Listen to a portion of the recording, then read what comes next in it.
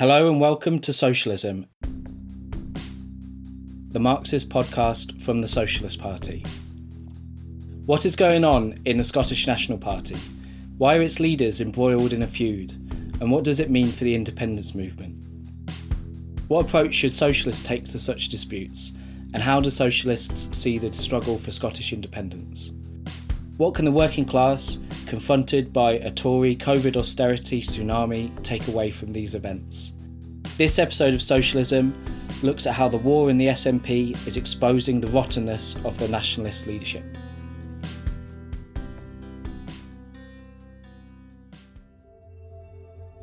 Hello, today we're joined by Matt Dobson, a member of the Executive Committee of the Socialist Party Scotland, that's the sister party of the Socialist Party in England and Wales, and both part of the Committee for a Workers' International. Hey Matt. Hi Sarah. And thanks for joining us today. The reason that we're focusing on Scotland today is that up until Harry and Meghan took over, what looked like another family feud was dominating the news cycle, and that was the one within the Scottish National Party. And we're hoping that you can today bring us some Marxist analysis of these events that have been taking place in the SNP from a working class viewpoint, because we think that's going to help us make sense of it all. So we've been hearing about hearings and denunciations, divisions and selections and more. What's going on in the SNP, Matt? Are there major differences in the politics of the two camps that are emerging? Are there different ideas about the way forward for Scotland between the Sturgeon and the Salmond side? Can you cast some light on all of this for us, please? Yes, so it's really a civil war, factional civil warfare that has dominated the political and press agenda, not just in Scotland, but probably in the UK media. And what you have is a parliamentary inquiry in the Scottish Parliament into the Scottish Government's handling of sexual harassment allegations against former SNP First Minister Alex Salmond. And you've had lengthy evidence given by Salmond and then obviously Nicola Sturgeon, who's the current First Minister in the Scottish National Party government, both given hours of evidence. On the one side, Salmond has said that there's a witch hunt being whipped up against him by the Scottish Government, the Scottish legal establishment and the civil service. He says that Scotland's leadership has failed and that the current SNP leadership wanted him jailed. Sturgeon, on the other hand, dismisses this all as an absurd conspiracy theory, and this very bitter struggle has now spilled out into the broader independence movement. And really the bloodletting started way back in 2018 when the Scottish Government began investigating complaints of sexual harassment against Alex Salmond that were brought by two female civil servants. And obviously, this was around the time of the Me Too movement in society. There were new procedures that were drawn up by the Scottish Government for handling complaints of this nature. And basically, a report was handed to the police, who began their own investigation into the actions of Alex Salmond. And Salmond responded to this by taking the Scottish Government to court over the way that their investigation was handled. And basically, there was then a judicial review process because it emerged that the senior civil servant who was conducting the inquiry had had previous contact and previous discussions with the two complainants that had come forward. And obviously that means that the Scottish Government had acted in not just a biased way, but an illegal way in the way that they conducted the investigation. So that's what the parliamentary inquiry is into. And the result of that judicial review was that Alex Salmond was awarded £600,000 in public money to cover his legal costs. Now, obviously, Sturgeon, in her evidence last week, she admitted that the Scottish Government and the way that they handled the investigation had made a catastrophic mistake. But the questions are being raised. Well, how was this mistake made? But also, why, if they knew that the mistake was made, did her government continue to defend the case during the process of judicial review throughout 2018? Because more and more evidence has emerged that their own lawyers, their own legal team were saying to them, look, this case is unwinnable, that you've politicised this case in a factional war. And also it's emerged that the Scottish Government withheld key information from their own lawyers who were trying to defend them in the judicial review. Now, obviously, after Salmond won the judicial review case, there was then a criminal trial in 2019. The police charged Alex Salmond with 14 counts of sexual assault, including attempted rape, and there was a jury trial which gave a verdict in March 2020. Now, Salmond was found not guilty on 12 counts. In Scotland, we have a verdict also called not proven, and one of the charges was dropped. I just want to make this very clear. It has to be said from Alex Salmond's own evidence and the proceedings of the trial in the High Court that it's absolutely clear that Salmond, although the verdict found him acquitted of the serious charges, that the trial and the evidence in the trial, including his own evidence, it was clear that Salmond acted in an extremely sexist, predatory and unacceptable manner towards women that came forward with complaints. But of course, as a result of the judicial review and also the criminal trial, the opposition parties in the Scottish Parliament and also Salmond himself then demanded parliamentary inquiries. And the question is raised by these inquiries and by this scandal whether Sturgeon, as the First Minister, broke the ministerial code in the way that the initial investigation took place. Parallel to the current parliamentary inquiry is also a judicial inquiry led by Judge Hamilton. So that is also reporting in a couple of weeks over whether Sturgeon broke the ministerial code. Now, a theme of this development has been the Scottish Government refusing to release key evidence, of meetings and other evidence to the parliamentary inquiry. And that's despite 2 votes in the Scottish Parliament, majority votes saying that they need to release this evidence. And the evidence that has been released has been incomplete and extremely slow. Now, it's still possible that either the Hamilton inquiry or even the parliamentary inquiry could find that Sturgeon did break the ministerial code. And that would raise the question of her resigning as the First Minister.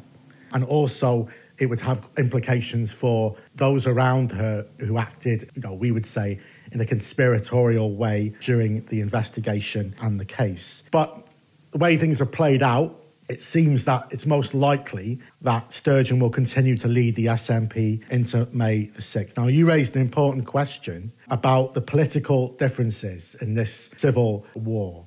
And the most important thing to point out is that both sides agree on capitalism. They're both capitalist politicians, Sturgeon and Salmond. There were no disagreement over those issues. On previous podcasts, we've pointed to the role of Sturgeon's SNP government being no ally to the workers' movement, implementing the cuts from the Tories to balance the books. And also you'd say that Sturgeon, really since the Brexit referendum, has moved the SNP to the right. But of course, it must be remembered that Alex Salmond, who was the First Minister from 2007 until 2014, was also a capitalist politician who pursued the same strategy of implementing Tory cuts, but also his main case for independence, laid out in the 2014 White Paper, outlined a reduction in corporation tax. So that shows that he is also a big business politician. The main difference is a tactical difference as to how to respond to the British state and the Tory Johnson government's intransigence over the question of a second independence referendum. Sturgeon is increasingly seen as too timid, and the people around her, like Ian Blackford, the leader of the Westminster SNP, that they just want a legal referendum negotiated with Boris Johnson. Salmond, who's actually outside the SNP at the moment because he had to resign, but the people inside the SNP who support him, including Joanna Cherry and Kenny McCaskill, they take a slightly more combative approach and would criticise the timidity of Sturgeon. There are also divisions over the Gender Recognition Act. Cherry and McCaskill do not support the right of trans people to self-identify, but both sides in that debate fail to put forward a class position, the need for a united struggle of all against oppression.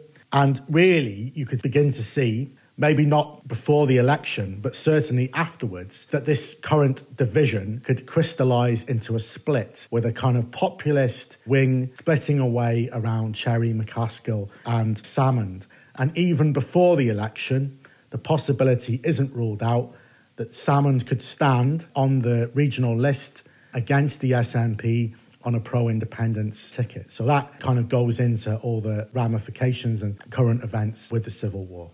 Thanks, Matt. So my next question was going to be, which side does the Socialist Party Scotland take in this feud? But I think you've made the case why that question is not relevant here.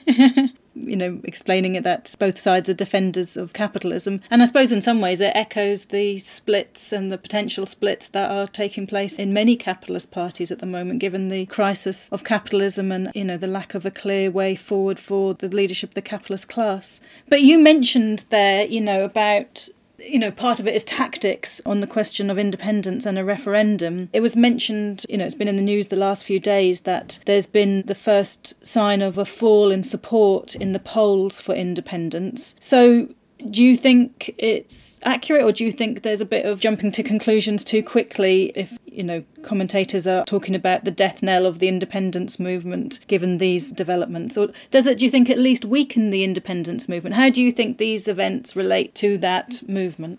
It's absolutely clear, Sarah, that both sides have inflicted major damage on each other. And obviously, in relation to your previous point, we don't give an iota of support to either side. We put forward a socialist, an independent position for the working class. We call for a new workers' party in Scotland based on the trade unions that would fight for a socialist programme.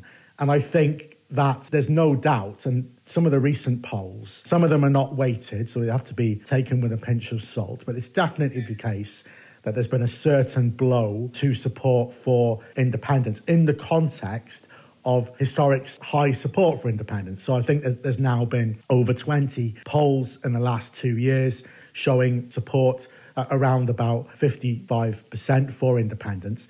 Now, in the last couple of weeks, that's dropped a few percentage points, not a major drop, a significant drop nonetheless. It's not surprising, really, because, working class people and generally people in society of all classes struggling with the impact of the pandemic, but also are looking at this war and are seeing, the Scottish government and the SNP leadership behaving in a very secretive manner. They're also repelled by the actions of Salmond, and questions are raised in people's minds about the question of an SNP-controlled independence. And obviously, we said all along, and we've pointed to their record on austerity and capitalism with this, we raised this in the 2014 referendum, that the pro-capitalist nationalist leadership, the SNP leadership, are, in the final analysis, a barrier to the struggle for democratic rights and independence. And this whole civil war and scandal obviously adds to that position. However, the social conditions that exist in society that mean that the most combative layers of the working class and youth still look towards independence as a way out of capitalist misery and austerity means that there hasn't been a huge collapse in support for independence. Damage has been inflicted, but there is still very high support for independence. We'll have to see how things develop, but it's absolutely clear as well, despite the kind of glee of the Johnson government, the Tories in the Scottish Parliament, and also obviously Labour pursuing the issue, that the SNP and Sturgeon are still on to win the Scottish election on May the 6th. Possibly even with their own majority, and certainly a majority of the pro-independence parties, if you include the Greens. And in some ways, the pandemic and the huge consequences of the pandemic still the main issue in people's minds. And the question of the recovery, what kind of recovery are we going to see? Those are key questions for the working class in Scotland. And that, in a way, does mean that there's less attention on what has taken place in the SNP civil war. Thanks, Matt. That's really useful insight into what's going on. I suppose people might be thinking, and there'll be hope, I imagine, amongst the other parties in the Scottish Parliament, that this feud in the SNP might create opportunities for them. Labour's just got a new leadership, hasn't it? What would your take on that be? Well, as I said earlier, obviously the Tories were very vocal. They're the second party in the Scottish Parliament. They were very vocal in terms of calling for Sturgeon to resign. And I think it's still the plan that the Tories will put a vote of no confidence into the Scottish Parliament, which probably will not succeed because the Scottish Government has a majority with the support of the Greens. Labour were slightly more cautious in terms of, let's wait for the evidence to come out. But they obviously still raised the issue. But like you said, recently, the Scottish Labour Party had a leadership contest, and really this confirmed the trend of the millionaire tendency, the right-wing, pro-capitalist, Blairite millionaire tendency taking back control of the Labour Party. A few months ago, Richard Leonard, who came from the left of the party, resigned, basically at the request of Labour's big business backers and Keir Starmer. There was then a leadership contest, which was then won quite convincingly by Anas Sarwar, who is actually a millionaire. And Sarwar's programme is to drag the Labour Party back to the right, and his position on the national question is to completely deny the right to self-determination, completely rule out the question of a second independence referendum, and also obviously opposed to independence. So it's actually likely that Labour will probably lose support in the forthcoming election. So in terms of how it benefits other parties, we expect that the Greens maybe will increase their number of seats. But the Tories and Labour really, because of their record and because of their programme on austerity, but also on the national question, will not be able to challenge the SNP in a serious way, which means that there's a huge vacuum in Scottish society, in Scottish politics, for a principled working class pro-socialist alternative, which is why it's a serious mistake, by the way, for ex-socialist MSPs, like unfortunately Tommy Sheridan, to call for a vote for the SNP in the constituencies, and then also on the list raised the question of supporting Alex Salmond, or a pro-independence but not pro-socialist alternative on the list. And Tommy's also made the mistake of backing Alex Salmond during this civil war as well, despite Salmond's clear anti-working class politics. So that is a mistake, and that's all the more reason why we need a principled new Workers' Party. And that's one of the reasons why we're challenging in the Scottish Parliament elections on a wide basis. We're standing in Glasgow, the West Scotland, the Highlands and Islands, and seats in Aberdeen and Dundee. We're putting forward a socialist case to over 1 million voters in the Scottish Parliament election, standing as the Scottish Trade Unionist and Socialist Coalition. And I guess that leads us on to the last thing really that I wanted to ask you about this whole situation, which is, it's dominating the news, but so is the COVID crisis, the poverty crisis, the austerity crisis are dominating people's lives. So what are the main takeaways from these events for working class people looking to escape the ongoing Tory COVID austerity onslaught and the tsunami of cuts that are coming down the line, as indicated by the pro-billionaire budget last week? Yes, I think that's a very important question. We've had now nearly 12 months of this pandemic where the Scottish Government fundamentally have made, with some slight differences, but all the same mistakes as the Tories in terms of mishandling the pandemic, the high care home rate death in Scotland having an overall death rate which is one of the highest in Europe, the social crisis which is erupting in Scottish society in terms of poverty, in terms of widespread food bank usage, the insecurity over wages and work, the drug epidemic crisis, and also the concern about the strain on public services from the cuts. Now, you were raising about the budget, and the Tories were, raising in the Parliament in Westminster, there's 1.2 extra billion pounds for Scotland. That will have a certain effect. The Scottish budget is being discussed this week and will likely be agreed between parties like the SNP and the Greens. There are some things in the budget which temporarily will have an impact. So there's going to be a payment for people who receive council tax benefit of £130.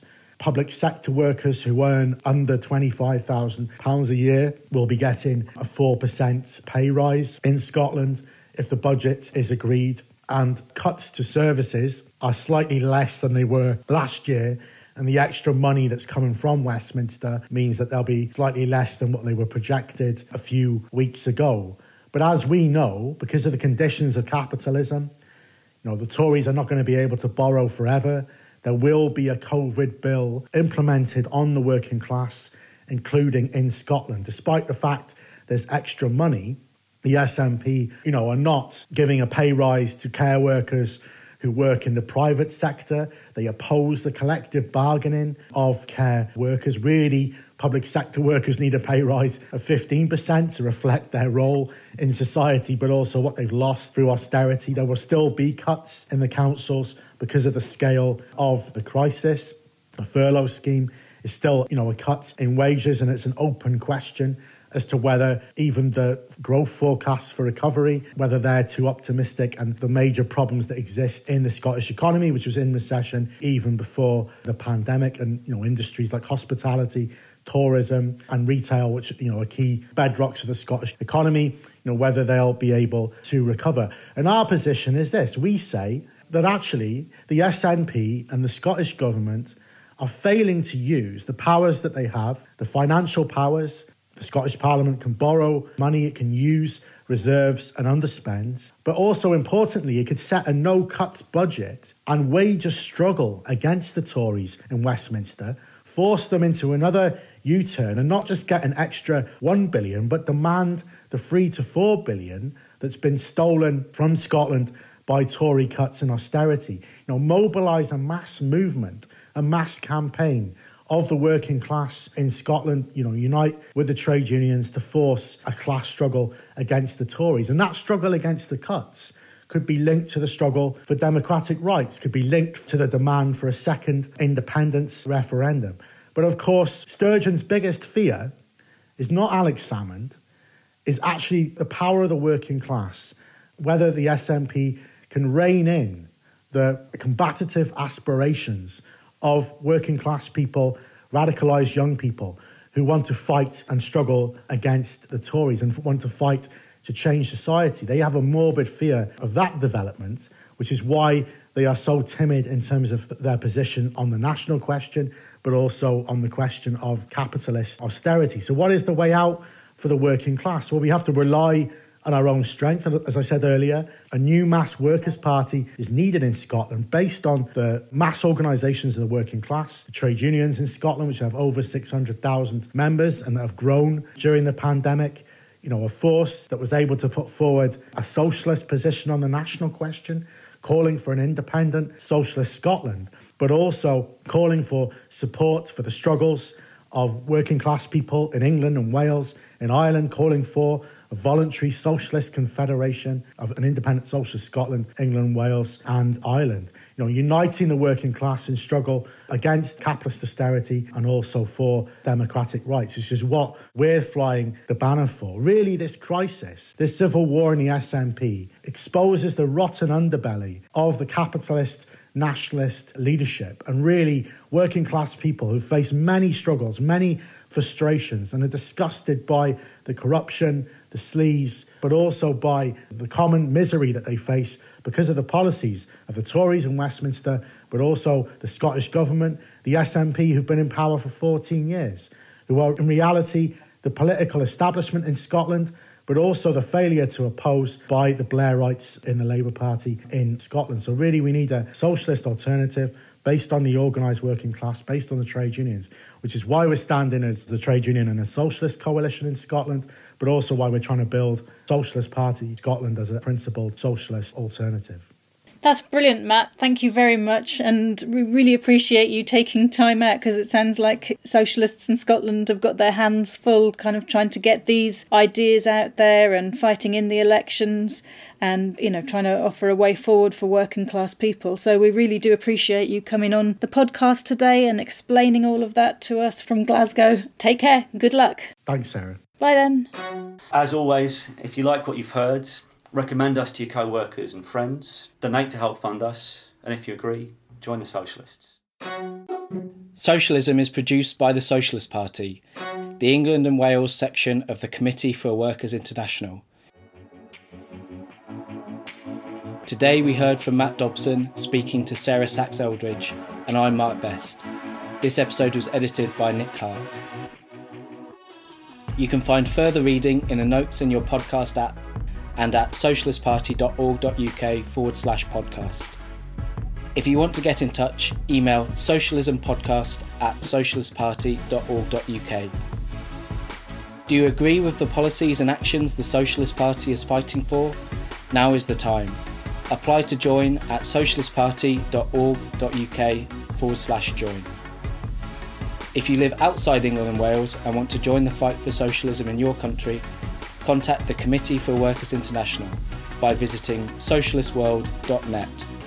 Socialism the podcast has no wealthy backers. We rely on funding from the working class, which maintains our political independence. So to help us take the fight to the capitalists, you can make a regular donation or a one-off payment at socialistparty.org.uk/donate. Until next time, solidarity.